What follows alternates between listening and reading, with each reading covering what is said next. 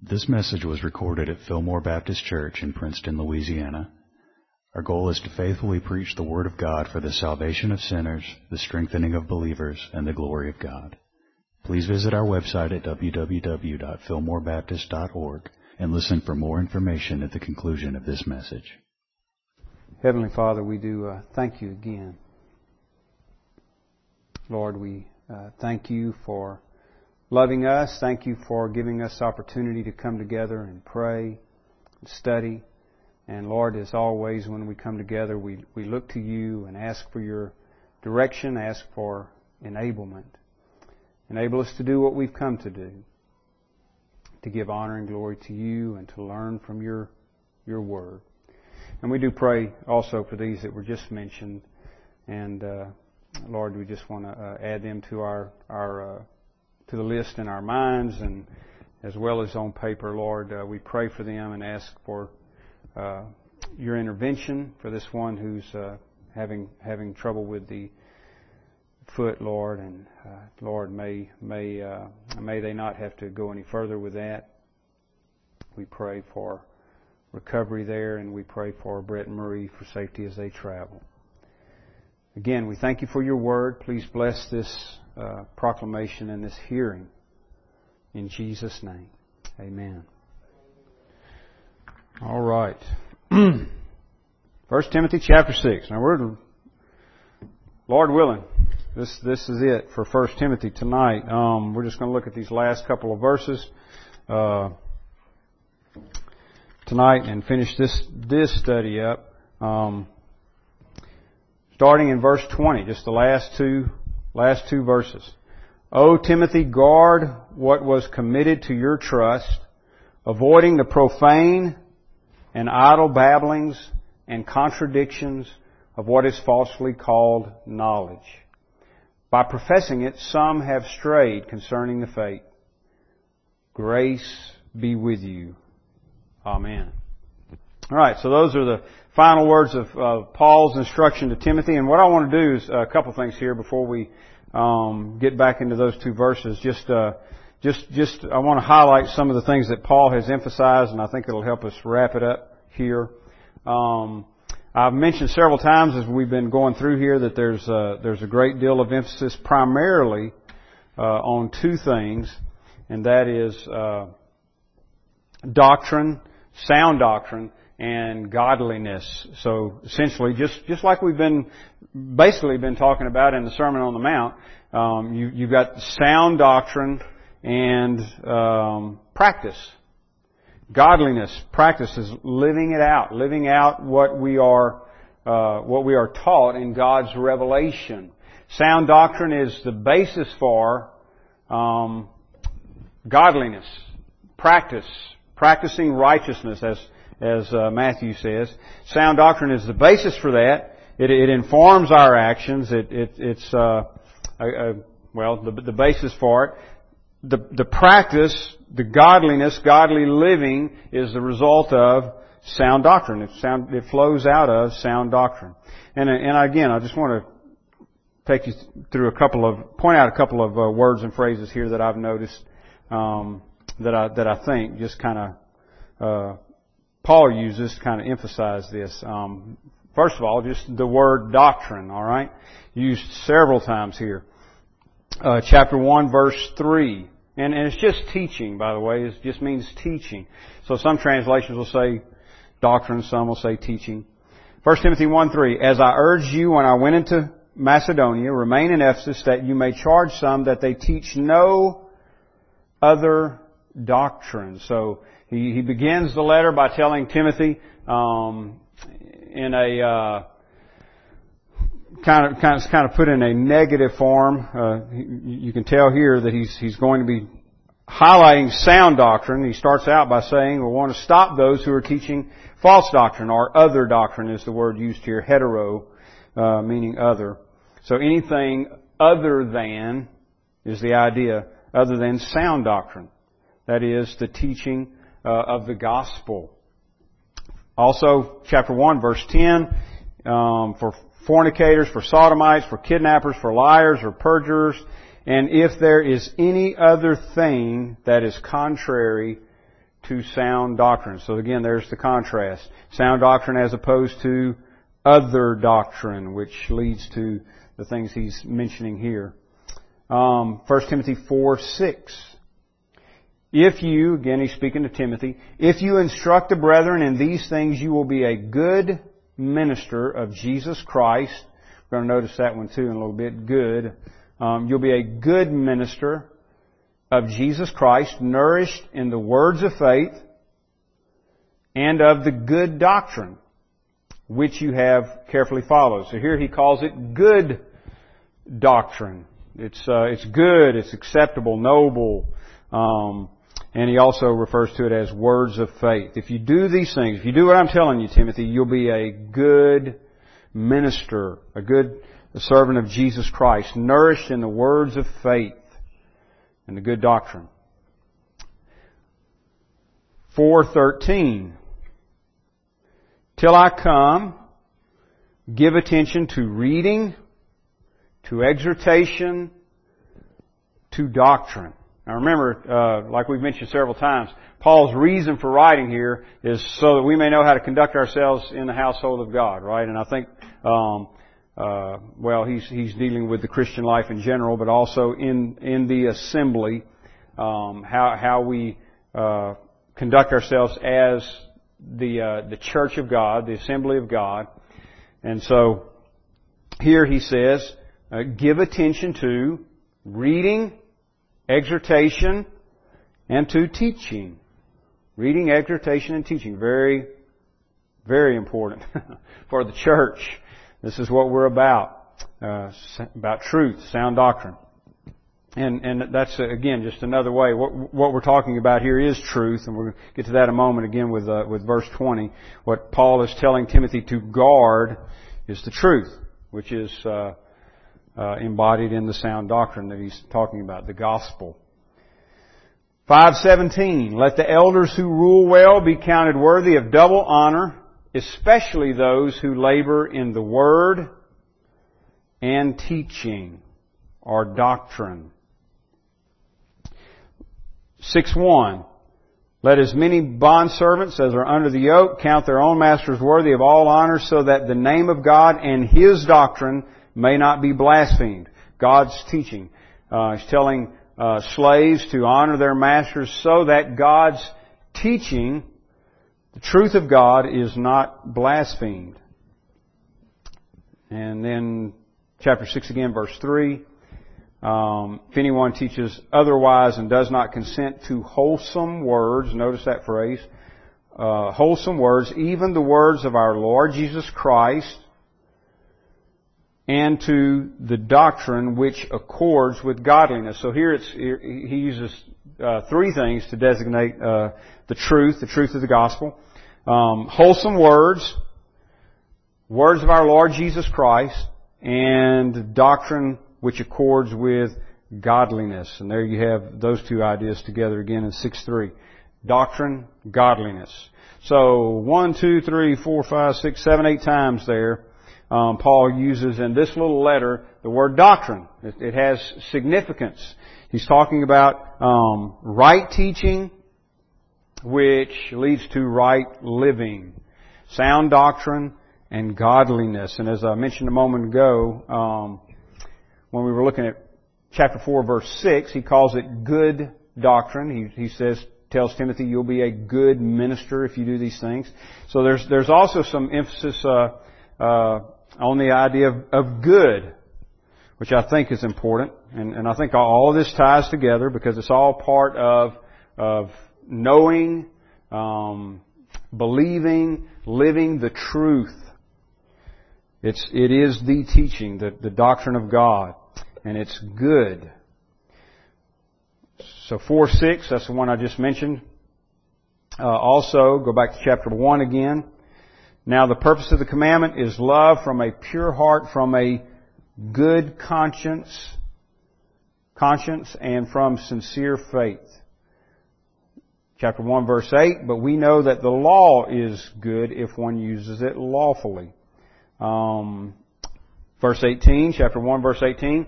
This charge I commit to you, son Timothy, according to the prophecies previously made concerning you, that by them you may wage the good warfare. Good doctrine, good conscience, good warfare, good law, which is sometimes a way of speaking of the Word of God.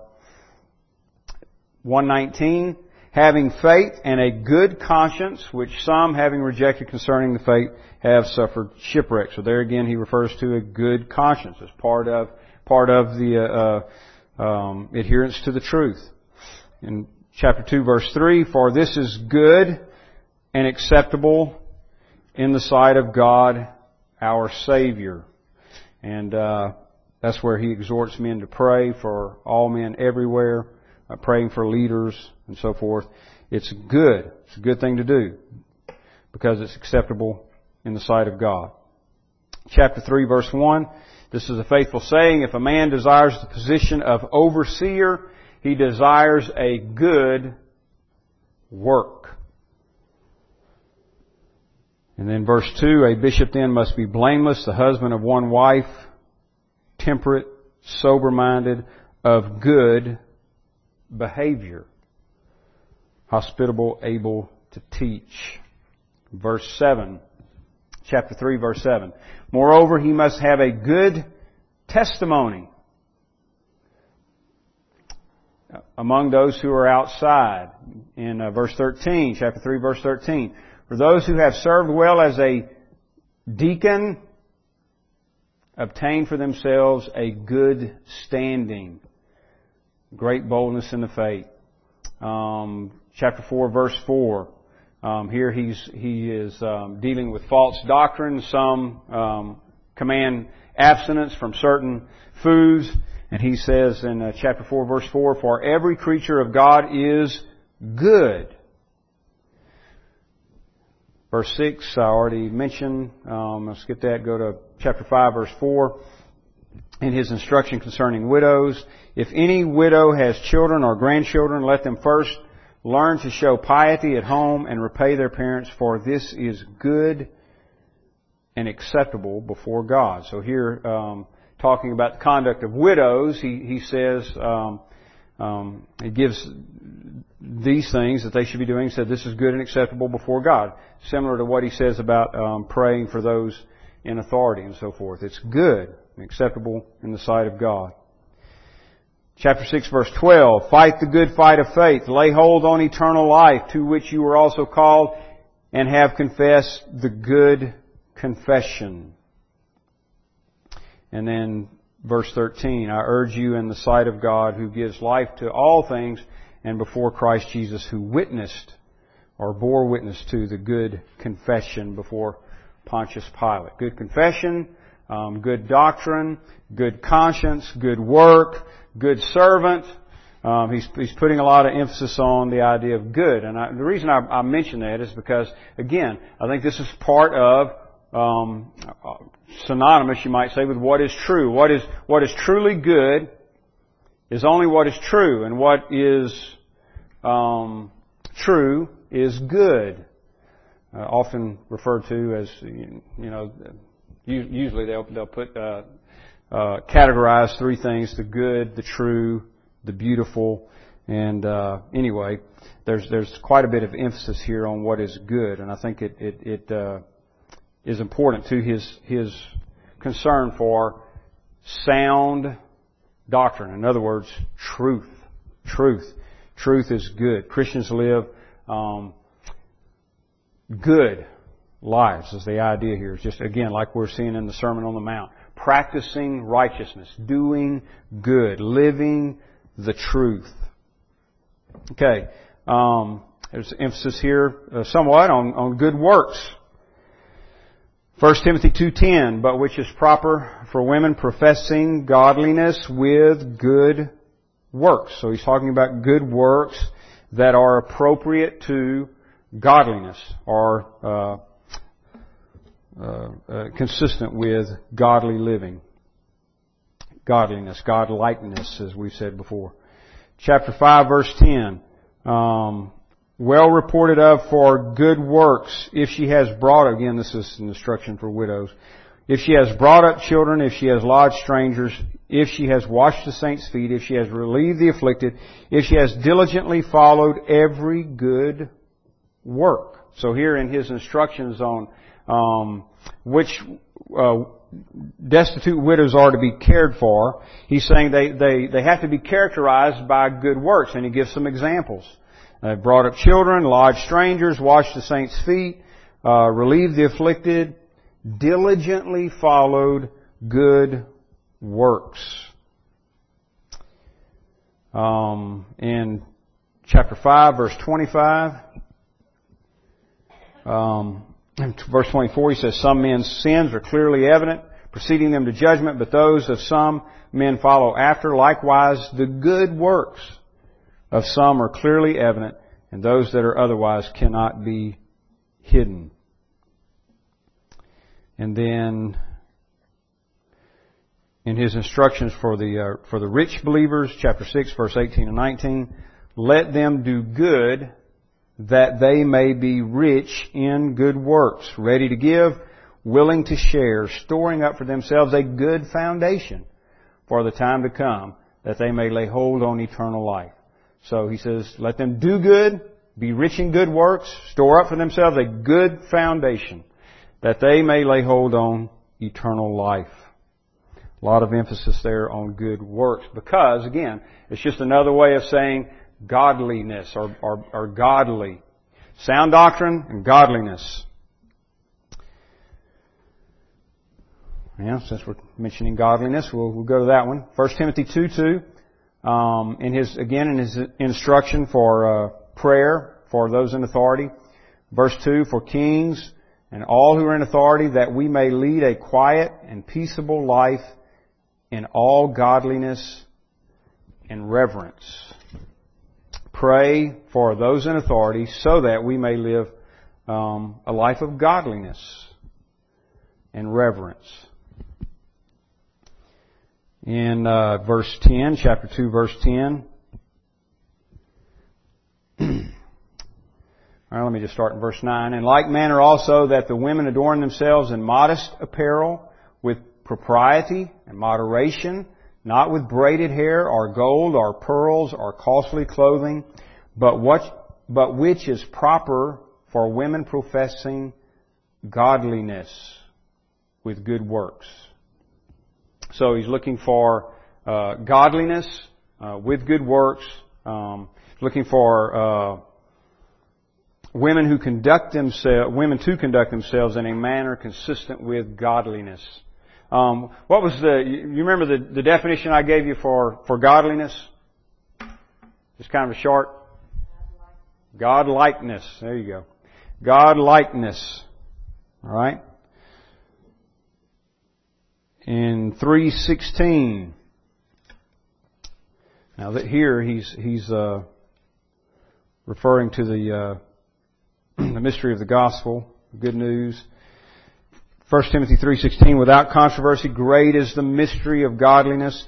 God was manifested in the flesh, justified in the Spirit, seen by angels, preached among the Gentiles, believed on in the world, received up in glory. Of course, a reference to Jesus Christ.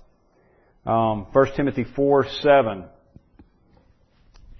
But reject profane and old wives' fables, and exercise yourself toward godliness.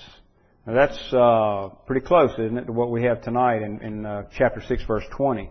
Guard what was committed to your trust, avoiding the profane and idle babblings and contradictions of what is falsely called knowledge. So here in 4:7, reject profane and old wives' fables. Again, the idea is reject the unhealthy doctrine, the unsound, the false doctrine, in favor of sound doctrine. Because false doctrine leads to ungodliness. And we're to live lives of godliness. Verse 8, still in chapter 4, verse 8. For bodily exercise profits a little, but godliness is profitable for all things, having promise of the life that now is and of that which is to come. Bodily exercise profits a little, he says. The idea there is temporarily. But godliness is profitable for all things, having promise of the life that now is and that which is to come. Has eternal value. And chapter 6, verse 3. If anyone teaches otherwise and does not consent to wholesome words, even the words of our Lord Jesus Christ, and the doctrine which accords with godliness. Doctrine that accords with godliness. Chapter 6, verses 5 and 6.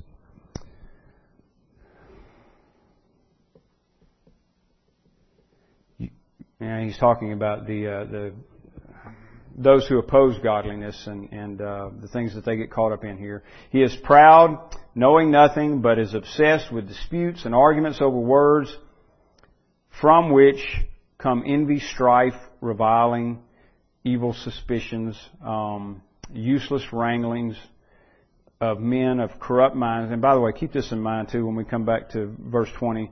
Avoid the profane and idle babblings and contradictions of what is falsely called knowledge. Anyway, verse 5 again. Useless wranglings of men of corrupt minds and destitute of the truth, who suppose that godliness is a means of gain. From such, withdraw yourself. Now, godliness with contentment is great gain. Godliness with contentment is great gain. And then verse 11. But you, O man of God, flee these things and pursue righteousness, godliness, faith, love, patience, gentleness. And that kind of sums up what he's been saying all the way through. Flee these things and pursue godliness. Go after or leave behind the false doctrine, the things that lead to ungodliness, the superstitions, the fables, the false religion, doctrines of men, and pursue godliness. Pursue godliness, pursue faith, pursue love, pursue patience, pursue gentleness. Alright, now that brings me back to verse 20. With all that in mind, Paul tells Timothy, he's given him all this instruction. Here's how you're to conduct yourself as the household of God. Here's how you are to act, is the idea, as the children of God. And now he says to Timothy, guard it. Keep it. Keep these things. The truth. The church is what? Church of the living God is the pillar and ground of the truth. The truth. Which is sound doctrine. And as I mentioned before, the word sound there just means healthy. In fact, as we saw in one place there, he calls it wholesome words. The words of our Lord Jesus Christ. So he says in verse 20, O Timothy, guard what was committed to your trust. And this is what I'm submitting to you, that what he's talking about there. You say, well, what was committed to Timothy's trust? Sound doctrine. The gospel message. It was committed to Paul by the Lord Jesus Christ himself. And Paul has committed it to Timothy and urged him to commit it to other faithful men. Keep it, he says. Guard it. Treat it, in other words, as something valuable, priceless. Treasure the truth. Consider the truth to be guarded. It's worth being defended, protected, kept. Had someone say to me one time, well, if it's true, it doesn't need to be defended. Well, yes it does. In fact, we're commanded to defend it. Defend the truth. Somebody could say something, untrue about my wife, and me knowing well that it's untrue, I would still feel the need to defend her, right? And the truth is true, and it stands on its own. The gospel stands. It's not that we need to prove it in any way, but defend it in the sense that we declare it to be true, stand against those who oppose it. Guard the truth. Keep the truth. Like you would keep something precious to you.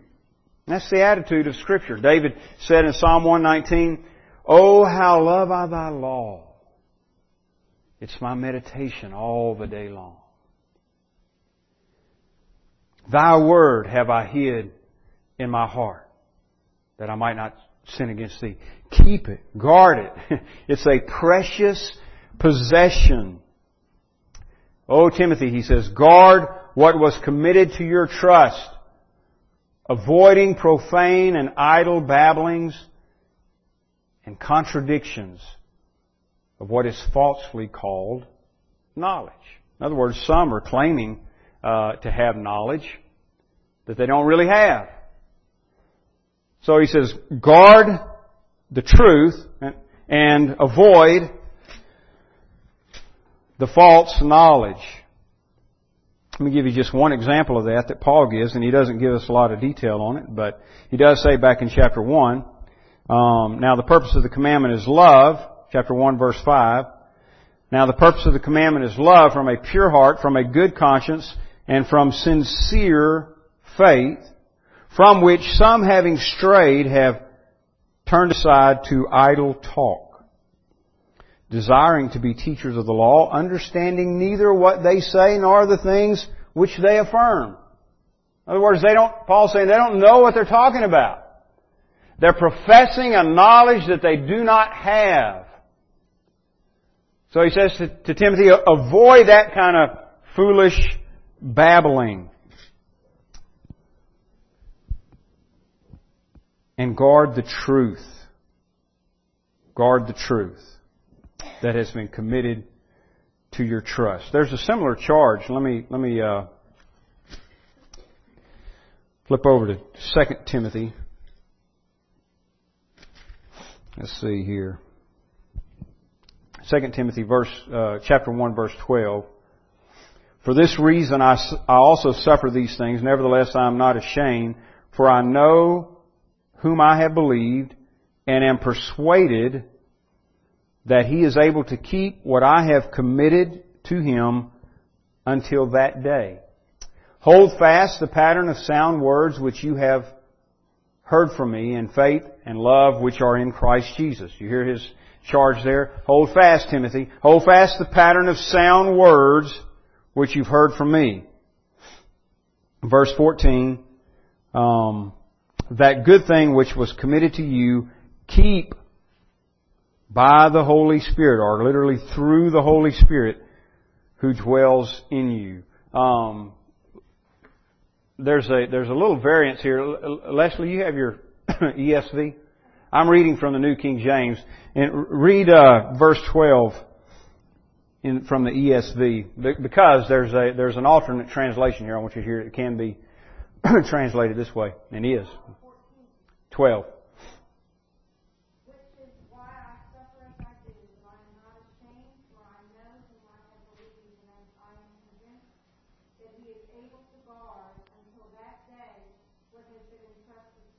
Okay, right there. He is able to guard until that day what has been entrusted to me. Where the King James Version has what I have entrusted to him. So if the translation that she just read is correct, it would seem to me to fit better, for example, with verse 13, the following verse. "Hold fast the pattern of sound words which you have heard from me." Paul's talking about something he's committed to Timothy. And then verse 14, "That good thing which was committed to you." He's talking about something he's committed to Timothy, and it would seem to me, verse 12, he's talking about something the Lord has committed to him. But it may be, as is word to hear again, the King James reads, or the New King James here, "For I know whom I have believed, and am persuaded that He is able to keep what I have committed to Him until that day." So God has entrusted Paul with something, He's entrusted him with the gospel. And then Paul in turn entrusts the message to other men and so on. And he is urging Timothy to guard it, value it. It's a deposit or a trust, and avoid the false. Avoid the false.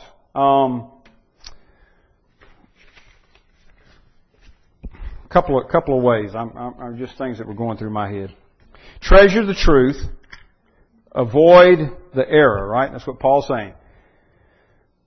Guard the truth. Consider it as something precious. And avoid what is false. Well, how do you do that?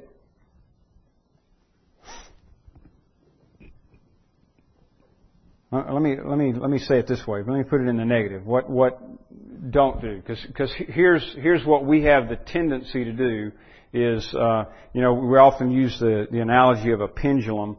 If you can picture the truth as being dead center in your vision, and what men and women, all of us have the tendency to do is go to one side or the other. Instead of staying dead center in our view of things and in our pursuit of things. And I think that's what Paul is saying. Guard the truth. Keep your focus on it. Keep it as the primary, as the most precious thing. So, for example, we would say it this way in today's, theologically, you're thinking about different schools of theology out there. Don't be a liberal theologically. Don't be a libertine. And on the other side of the pendulum, don't be a legalist. And we have both of those tendencies, don't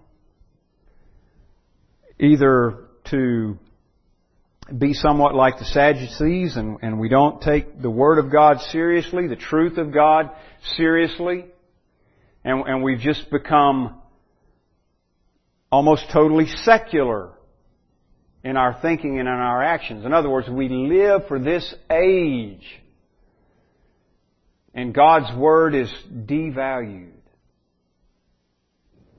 Or we become like the Pharisees and we give lip service to the Word of God and profess a great love for the truth, but in reality, we just become legalists. And we take the truth and twist it and pervert it. And both sides are essentially doing the same thing. They're taking the revelation of God and shoving it aside for their own preference. And some prefer, liberalism or libertinism, if that's a word, I think it is. And some prefer legalism, especially if they can be the preachers of it. Like Jesus said, do what the Pharisees do, or say rather, but don't do what they do. Because they were good about putting the rules out there, they weren't always so good at keeping them. So avoid that kind of liberalism and avoid legalism. Stick to the truth. We tend to hold things dear that don't matter one way or the other. Certain styles of music, certain orders of service, certain furniture in the building, certain style of building, certain style of preaching. We tend to set our hearts and our minds on things that are only temporal and secondary at best. Paul is saying, value the truth. That's where you want to invest everything.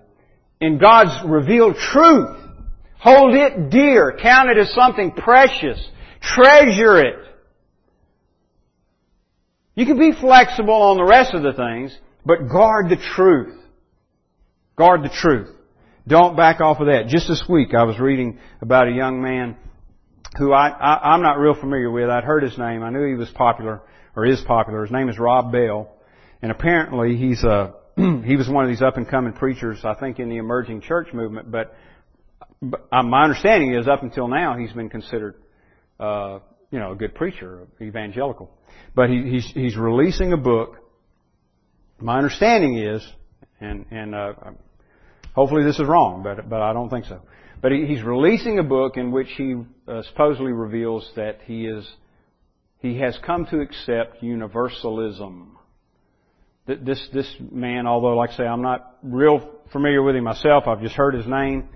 He is a widely known pastor of a large church, and now he's apparently saying that essentially there's no such thing as hell.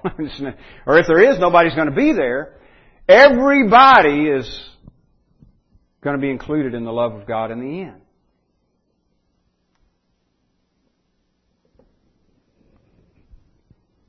Guard the truth, Paul says to Timothy.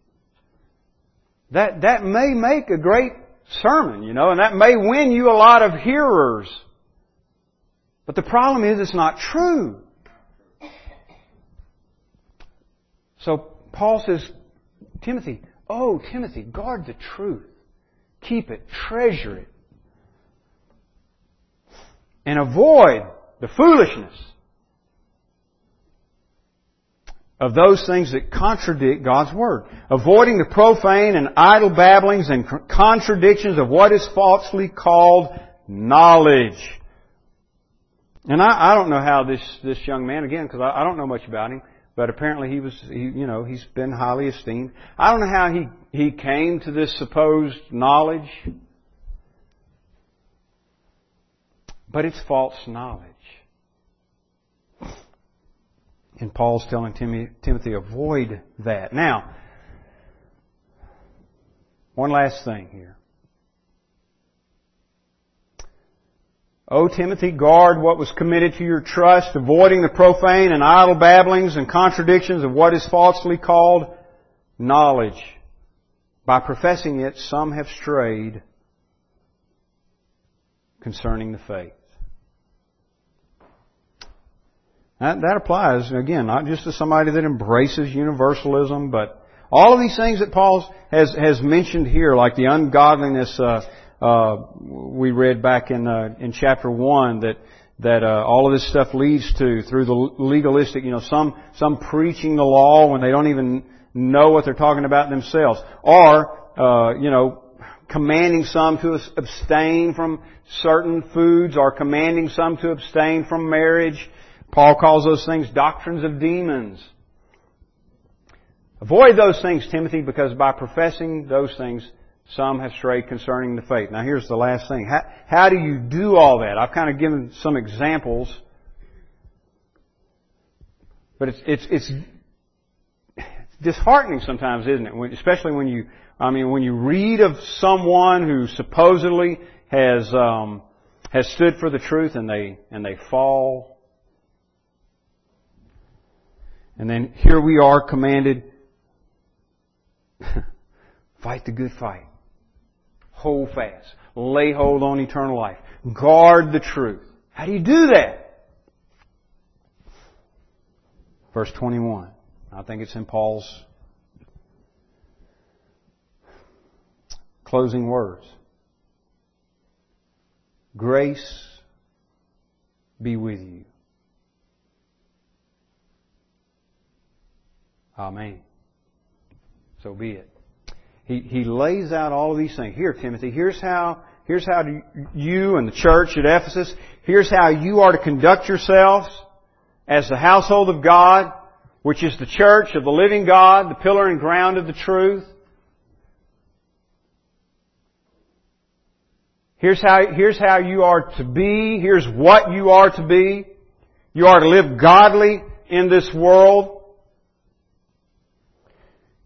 You're to shun false doctrine and hold fast to the true. Live, hear, teach sound doctrine. Now, Do these things, Timothy. Do them. And command others to do them. Grace be with you. And that's the only way it's going to get done.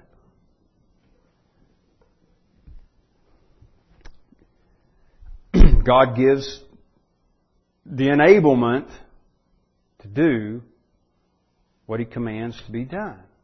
And it's just grace. Now, it's an amazing thing to me. It's like Philippians 2, I think it's 2:12 and 13. Work out your own salvation with fear and trembling, Paul says to the Philippian church. For it's God who works in you, both to will and to do His good pleasure. Well, which is it? Do I work out my own salvation with fear and trembling? Or is it God who works in me? And Paul says, yes, you've got it. Now do it! And grace be with you. So you got God's sovereignty and the responsibility of man perfectly united. I can't explain to you exactly how, but I just know they are, because that's the way it is in Scripture. Story is, Charles Spurgeon was asked one time, how do you reconcile the sovereignty of God and the responsibility of man? And his response was, friends don't have to be reconciled. Right. So Paul says, do these things, Timothy. Do them! Grace be with you. Or grace be with you all. It's actually plural. Some text. Grace be with you. Amen. Paul says, so be it. So be it. May it be so. And that's it. You guard the truth. Avoid the falsehood by the grace of God. Trust God. Because I know, if you're like me, your response is, I ain't smart enough to do all that. I ain't smart enough to figure all that out. Well, here's what we do. Trust God. Trust God. And by grace,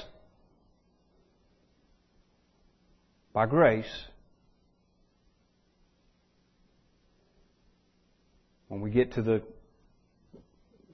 last breath, we'll be able to say like Paul. By grace, we'll be able to say like Paul, I fought a good fight. I finished the course. I kept the faith. He wasn't, I guarantee you, if I know anything about the Apostle Paul, he wasn't bragging on himself when he said those words. He knew it was by grace. Grace be with you all. So be it. Let's pray. Father, we do thank you for your word, and Lord, for your empowering grace, enabling us to do by the work of your Spirit, your very Spirit working in us, enabling us to do what we not only cannot do, but would not do. We would have no interest if it were not for your Spirit acting upon us. If it were not for you imparting life.